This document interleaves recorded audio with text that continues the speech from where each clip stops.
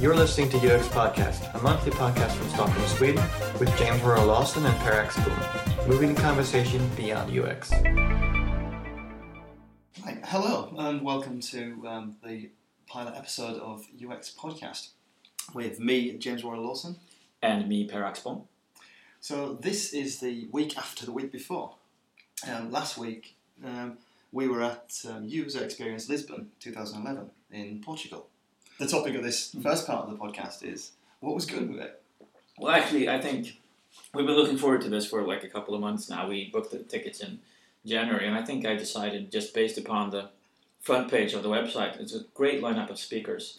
You had Don Norman, you had Lou Rosenfeld, you had Christina Halverson, you had Kevin Cheng, Josh Clark, and all those not mentioned, but just having all those people there sort of was the ticket the ticket for me. Just seemed like a good choice between all the conferences that are taking place in Europe and in the States as well. You had all the speakers coming over here, and it just seemed like a good thing.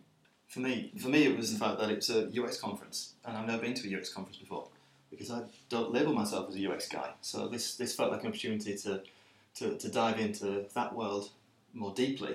So part of my experience was actually watching you drown. Watching you see what UX was all about and see how you would react to all that. But one thing that we both were in agreement about, that it was a very intensive week. Very intensive. Well, actually for us it was 5 days. So we went down there on the Tuesday. The conference had 2 workshop days on the Wednesday, Thursday, and then the main conference day on the Friday. Plus a party, which we stayed for, and then flew back on the Saturday. And we didn't stop. We were thinking, talking, listening, networking from the moment we were at the Stockholm Arlanda airport to now almost. It feels like. We started on the plane actually doing mind maps all over the plane, and then we met some people even at the airport. We started talking there, and then we had signed up for all the evening events as well. So the days were just all the 3 meals. Yeah, 3 meals, 3 dinners.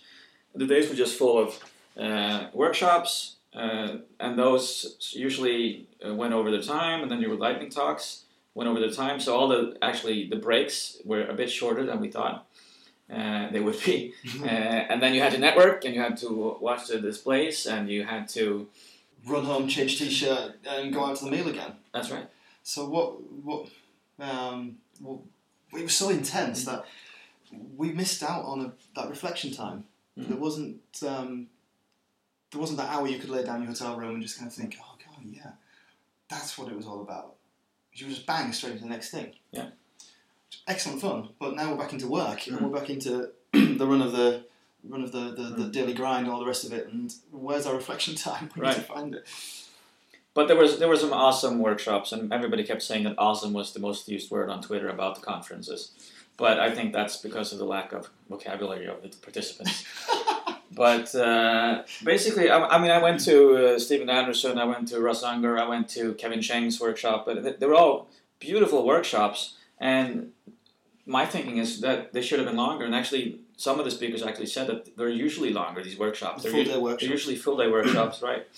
But they were down. How much were they actually? 3 hours? No, it was 2.5, wasn't it? 2.5. Yeah. I think it was 3. Oh no, you're right. It was 9 o'clock to 12:30. Yeah. So it was 3 hours. And then and there's a break in there as well. The morning ones, anyway. Yeah.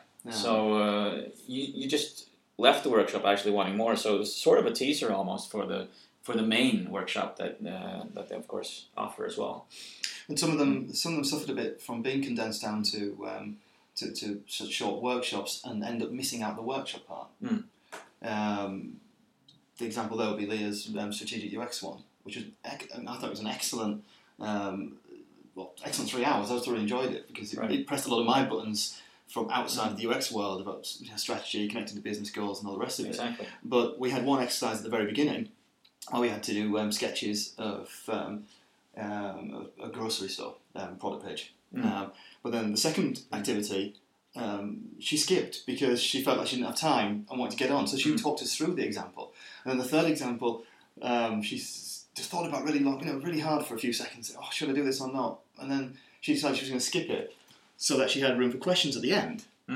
Well, then overran again and didn't have room for the questions at the end. So we had a 3-hour lecture.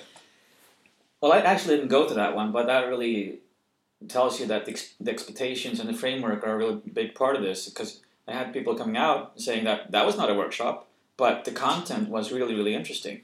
So basically, it was a good lecture, a good seminar. There's, in fact, the only workshop that me and you went to together was Russ's workshop. Oh yeah, I love that one. Yeah, which what was the title of it? Guerrilla Research Methods. Yeah. Of course. I really want to go to the full day of that one, and we actually didn't finish the work that we were actually supposed to do. Oh, I need to upload the videos. Oh yeah, we have videos from that. We're gonna provide the links, of course.